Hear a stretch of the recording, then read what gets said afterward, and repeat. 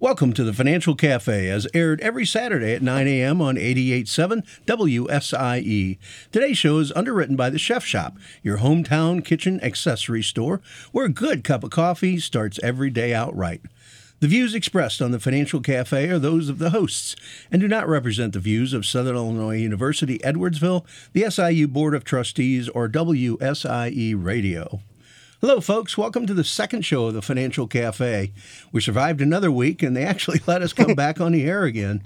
As mentioned last week, our goal during the next half hour or so is to educate our audience on relevant financial topics and to discuss some of the better local coffee brews or just some of our retail favorites.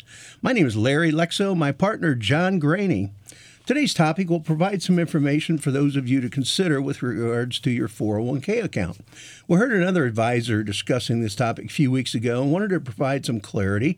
Make sure that you, our audience, has all the necessary information when it comes to your 401k or other qualified retirement plan account, especially when you terminate employment. So you have a 401k account with your employer, and you decide to leave your employer for retirement or another job, or maybe, unfortunately, your employer decided that it was time for you to leave the company.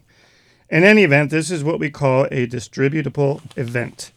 You now have a decision to make with several possible scenarios on what to do with your 401k account, assuming you have been saving in one, and maybe you're lucky enough to have your employer help you by making some additional contributions on your behalf.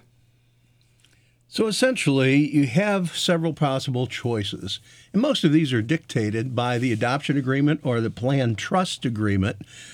Sometimes called the plain English version is a summary plan description, which you're required to be given by your plan sponsor to let you know how the plan works. The four basic distributable events, as John mentioned, are death, disability, termination of employment, which we're discussing today, or retirement. If you don't hit one of those, you may not be able to take your money out of the plan. But on retirement, your first choice is you could cash it out. Usually not the best decision, especially if you're under age 59 and a half. If you're under 59 and a half, you cash out. You not only pay federal and state taxes on the distribution, but you also pay a 10% federal penalty at the end of the year. So it could end up costing you as much as 35 to 40% of your money by doing that. If you're over 59 and a half, you still want to keep the money in the plan in a lot of cases, or roll it to an IRA, depending on the size of your account. By cashing it in, it could throw you into a higher tax bracket, meaning you may be paying more in taxes than you otherwise would. And what I've seen over many years advising people don't like to pay taxes, let alone more than they really have to in that case. Well, they do such wonderful things with our money. Yes, as we well know. You could keep it in the current plan. If your account balance is over $5,000, most trust documents will allow you to keep your money, your account in the plan indefinitely. Your employer doesn't necessarily want you to do that, but you have to take a hard look at it to make sure that it is the best thing for you to do. Some of the things you need to look at are, what are the fees of your current plan if you left the account in there going forward? Does the employer charge any of the administrative fees against the accounts? He has that option, but I find in 80% or so of the cases that is not true, that they actually pay the fees separately. The fees on your new plan, if you're moving to a new employer, may be higher than your current plan, depending on the size. Typically, the larger the company, the larger the balance of the money in the plan, the lower the fees. So you need to get some facts before a decision can be made. The funds in your current plan may be very strong and may not be available in your new 401k plan. This is determined by who is actually selecting the funds, who is making the decisions on the choices that you have to invest in. So again, gathering as much information about it as possible is what you need to do. If the advisor on your current 401k plan is doing their job, these funds are being evaluated, hopefully at least annually. So you're getting a pre-screened, evaluated investment choices so that you know someone is actually doing the due diligence, and you have the best of the best in terms of the different asset classes available. One of the things we don't necessarily like to talk about, but your 401k plan, pension plan, profit sharing, any type of qualified account actually is one of the few assets you have that is not subject to creditors or subject to bankruptcy. Remember OJ? That name may mean something to a few people. He is one of the trial cases that went all the way to the Supreme Court, and it was ruled that he was not liable to tap into his 401k or his pension plan to pay for any of the fees relevant to the court decisions. So the third choice you may have, besides cashing in and leaving the money in a plan, is what if I roll it to the new plan, my new employer's plan? No matter what your account size is, you can roll this to your new employer's plan, provided that they allow rollovers into the plan. That's not necessarily always the case, but sometimes it is true. And if it is, it'll say so in the summary plan description. Basically, the opposite of the reasons to keep your money in your prior employer's plan are the same. Are the fees better in the new plan? Are the funds better in the new plan? If the advisor of your current plan is doing his job, those funds are being well evaluated and screened. Are they the same in the new plan? What are the steps being followed to make sure that they are being, it was determined the due diligence is being done and you have the best of the best? One of the questions comes up often, what if I have a loan on my existing account? It gets a little tricky here because if you have a loan, the plan document may require you to pay the loan off when you terminate employment. Some plans, not a lot, but a few will allow you to make payments on your loan even after you've terminated employment. You need to find out this from your human relations, your HR department, your CFO, or again, check the summary plan description. If you're transferring your account to a new employer's plan, that plan then has to first allow for loans, and if so, does it allow loans to be rolled into it? Again, determined by the summary plan description. So there's a lot of moving pieces you have to take into account before you can determine whether you want to leave it or move it into the new plan. That's one thing we need to look back on when you're talking about cashing out. If you do cash out and you have an outstanding loan, that could add to your tax burden, tax problem. And if you do roll it over to an IRA, the loan part of it would be considered a taxable event. So if you do have a loan, the safest option would be to roll it into the existing 401k. That way, if the loan can be rolled over with it, you're not going to be hit with any kind of taxes or penalties. That's a good point, John, because when you do cash out of a qualified plan, federal law requires that the trustee withhold 20% of the account balance as a prepayment of the federal tax due and the penalty due down the road. Let's say you have an outstanding loan of $10,000 on your account and you roll the entire amount. They're going to withhold 20% of your account balance. They'll also withhold another 20% of the $10,000 loan, which is going to come out of your cash. So you may not get nearly as much cash as you anticipated when rolling to or just cashing out the plan. So you have to look at all of the options. Does the new company have a match? You're leaving money on the table, free money, as we like to say. If your company has a match and you're not submitting or making contributions to the plan up to the limit of the match, then you're really giving up free money, and we definitely advise against that. The last choice, not necessarily in any particular order, is to roll the account to an IRA. It is the most common action taken by individuals, and the reasons for that may include fees, taking a look at what the existing 401k plan account fees are, again, going back to the summary plan description, and something called the 404A5 notice, which you're required to be given at least annually, that discloses all of the fees on your account relating to the funds as well as to the administration of the account. If you have index funds in your existing plan, then it may or may not be less expensive to leave them there or to move them to an exchange-traded fund-based IRA. There are a lot of options we have available today to move them into where the fund share classes are very inexpensive compared to the mutual funds used in many 401k plans. Gather the information, make a comparison, and then and only then can you make a decision if it's better to leave it in the existing plan or to move it. The universe of investment options, when you have an IRA, the choices for investing are almost endless. Whereas with a 401k, remember, you can only choose from the investments provided by the plan, whether they're good or they are bad.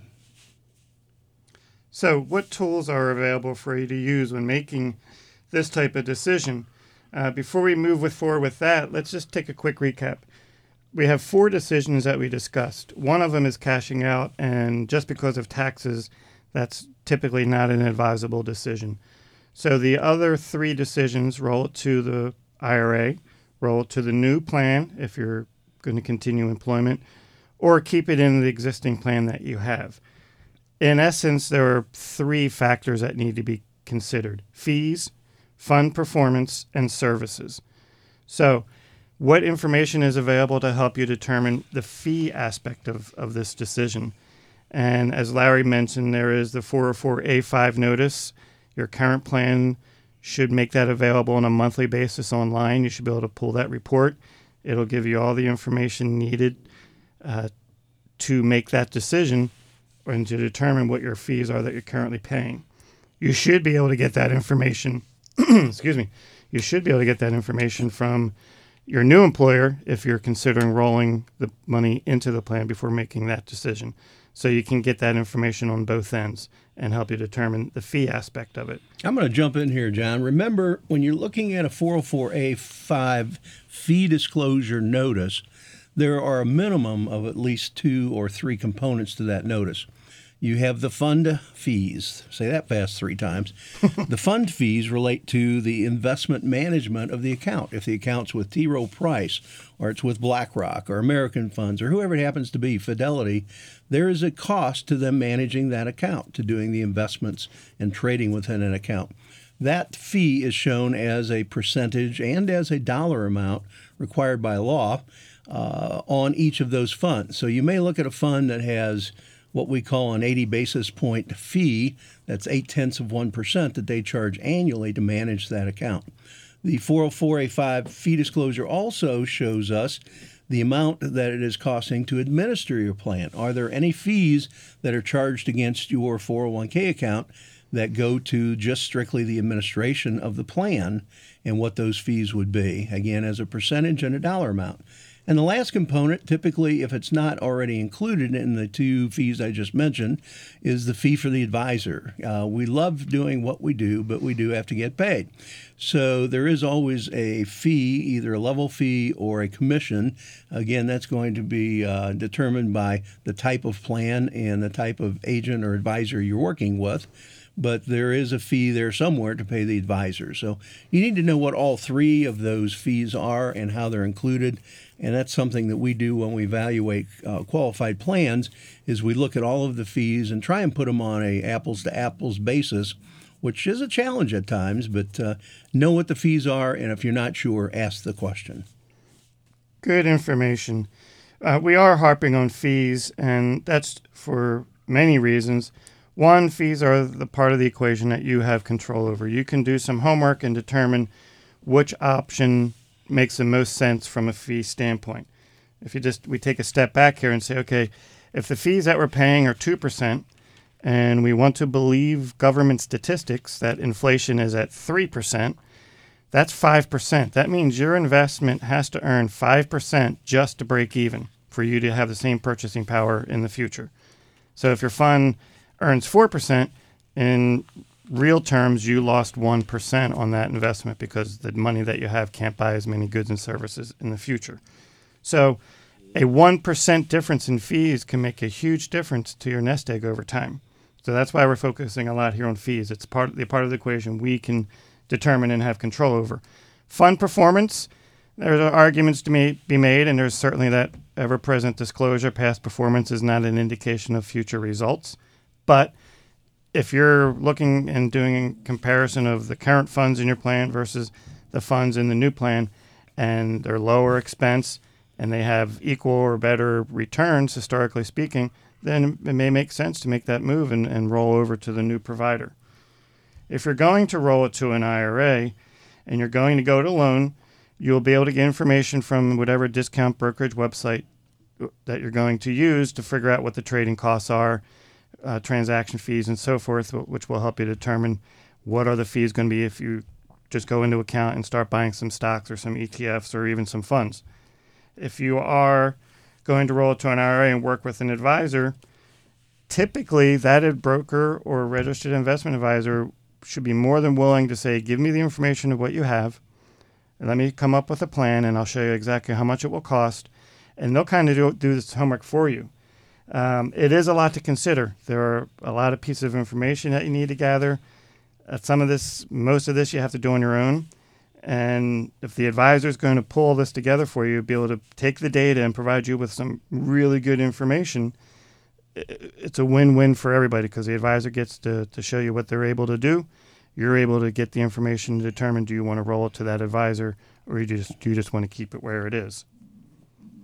One of the key considerations at this point in time, which will be changing next April, is whether or not your advisor is doing the total comparison for you of the funds. Next April of 2017, the Department of Labor fiduciary rule, there it is again, pops up as we talk about these things, comes into play, where your advisor, whether he's working for a broker-dealer or not, is going to be considered a fiduciary, and he's going to have to justify and be able to show, prove basically, that whatever plan he or she is recommending, that it is in your best interest. Right now, they don't have to do that. They can move you to something that is suitable, and in many cases, you could say might be a suitable investment or choice for you, but it's not necessarily in your best interest. So ask the questions, are they acting as a fiduciary currently, and are they acting in your best interest? Are they acting and making suggestions that are suitable to you at this point in time?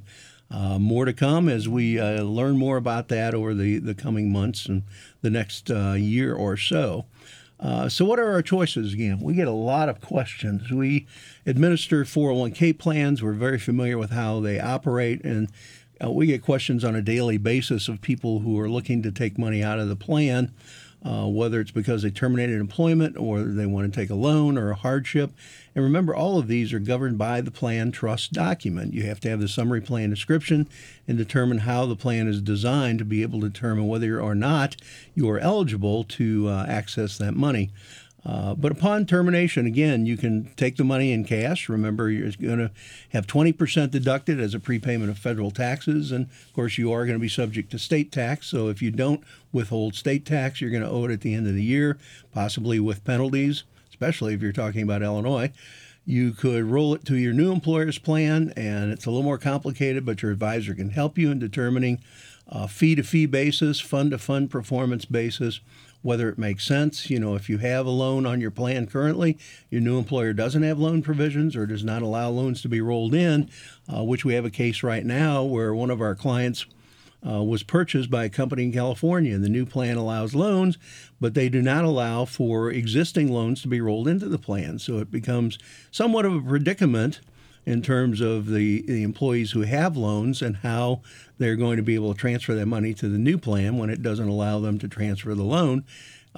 Basically, they have to wait until they pay off the loan, or they have to have the ability of transferring it into the new plan and paying the taxes on that as a distributable event. You can roll it to an IRA, of course, and we've discussed that in some length. Complicated questions, but things that need to be considered because, remember, it's your money. It's your best interest that should be at the heart of the financial advisor and whoever's helping you to make those decisions. One thing we haven't talked about yet today is the coffee that we're drinking today. So for those of you that may not be interested in the financial topic, the coffee we're drinking today is the Highlander Grog from the Chef Shop right here in Edwardsville. And I know last week when I talked about the hint of hazelnut, that I was not a hazelnut fan. This week, this is the exact opposite. This is my kind of coffee. This is the one that wakes up, slaps you in the face, and says, come on, we got to get going. I'm 2 thumbs up on this coffee, Larry. And I needed this morning, particularly, especially after a long weekend. But united the buttery flavor of fresh dairy cream, pleasantly warm essence of aged Irish whiskey, there we go, and a touch of spice. Maybe that's the Highlander Grog. Yeah, it must be that within that. Again, Scott over at the Chef Shop was gracious enough to let us sample this and provide it to us to evaluate on the show. And the Chef Shop, of course, is here in Edwardsville. I was over there recently myself to pick up a few things in the Schnucks Plaza next to Target, 2320 Troy Road, Edwardsville, Illinois. Phone number 618-659-9840, or email thechef.shop That's CHEFS.SHOPPE@prodigy.net. So feel free to stop by. Tell them you heard the show. Maybe they'll have a special surprise for you. There we go. All right. Kathy asks, what is an RMD, and if I roll over my 401k, am I subject to that? Sounds like the military. A lot of RMDs and 401ks and whatever you want to call them, but a lot of acronyms in our business. The required minimum distribution, great question. An RMD is required from an individual when they turn 70 and a half, and it's to be taken by April 1st of the year following the year in which they turn 70 and a half. However, in a qualified plan situation, if I am an employee of the company and I'm continuing to work past 70 and a half, finding more and more people are doing that these days, I do not have to take a required minimum distribution from my employer-sponsored qualified plan. However, even though I'm working for an employer past 70 and a half and not required to take money out of that plan, if I have separate IRAs, you are required to take the minimum required distribution from your individual retirement account. And the penalties are pretty steep. If you don't take it in sufficient time, as required by the IRS code and the tax law, there is a 50% penalty. Ouch. Did you hear that, John? 50%. Ouch. So if your required minimum distribution for this particular time frame was, supposed to be $10,000, and you don't do it on time, you're not notified, or you just don't know, it's buyer beware. It's your responsibility. Nobody really has to tell you that. Then you have a $5,000 penalty. Not a pretty sight. Wow. 50%. Maybe we need to got a question here on the 401k loan. Maybe we need to just go through the details of it. But if I have an outstanding 401k loan and I cash out my plan, or I roll it over and I don't pay the loan back, that's the question. I roll it over, I don't pay my loan back. How do I pay that penalty? Well, the penalty is actually due when you file your taxes in April of the year following the year of the occurrence. So if someone rolls over their account balance to a new plan in 2016 and does not pay the loan back, then that amount of the loan, again, let's use a round number, say the loan was $10,000, becomes a distributable event and is taxable to the individual. The 10% penalty, or $1,000 in this case, is going to be due on their taxes when they file in April of 2017. They, of course, if they roll it over, the rest of it over, they won't have any additional tax withheld. So they're either going to be on the hook for it, and they may be subject to penalties depending on their individual tax situation. We're not tax advisors, so seek counsel from your individual tax advisor to make sure that you have determined whether or not you need to put in a contribution, or sometimes the payments that are due throughout the year to the IRS and to the federal government, to make sure you don't run into a penalty situation. All right, we got one more question. What if I roll my 401k and convert it to a Roth? What happens then? Ouch. Not 50%. Not 50%. No, not at all. When you roll a qualified plan into either an IRA or into another qualified plan, and you convert it to a Roth, then the entire balance is subject to federal tax and state tax. It is a decision that has to be made by each individual, whether that makes sense. As a rule of thumb, if I'm working with someone who is under, say, 50, 55 years old, it's worth looking at to determine if rolling to a Roth, again, as a refresher, a Roth account typically is after-tax money that grows tax-free when it's taken out at retirement or at some point in the future. Whether it makes sense to convert that entire IRA balance to a Roth and pay all of the federal and state taxes now in hopes that it grows fast enough on a tax-free basis to make up for the difference is something you have to look at on a case-by-case basis. That's it for questions for today. We're about winding this up. Remember, the securities are offered through Nickel Investors Corp., number 1 Executive Park, Granite City, Illinois, member FINRA SIPC. We invite our listeners to send us your questions regarding retirement, investments, or any other financial topic that piques your interest. Send them this time to Larry It's LLEXOW, LLEXOW, at NicolFinancial.com. That's NICOL Financial.com. We'll discuss them each week during our Q&A session and send you a private response if that is what you prefer.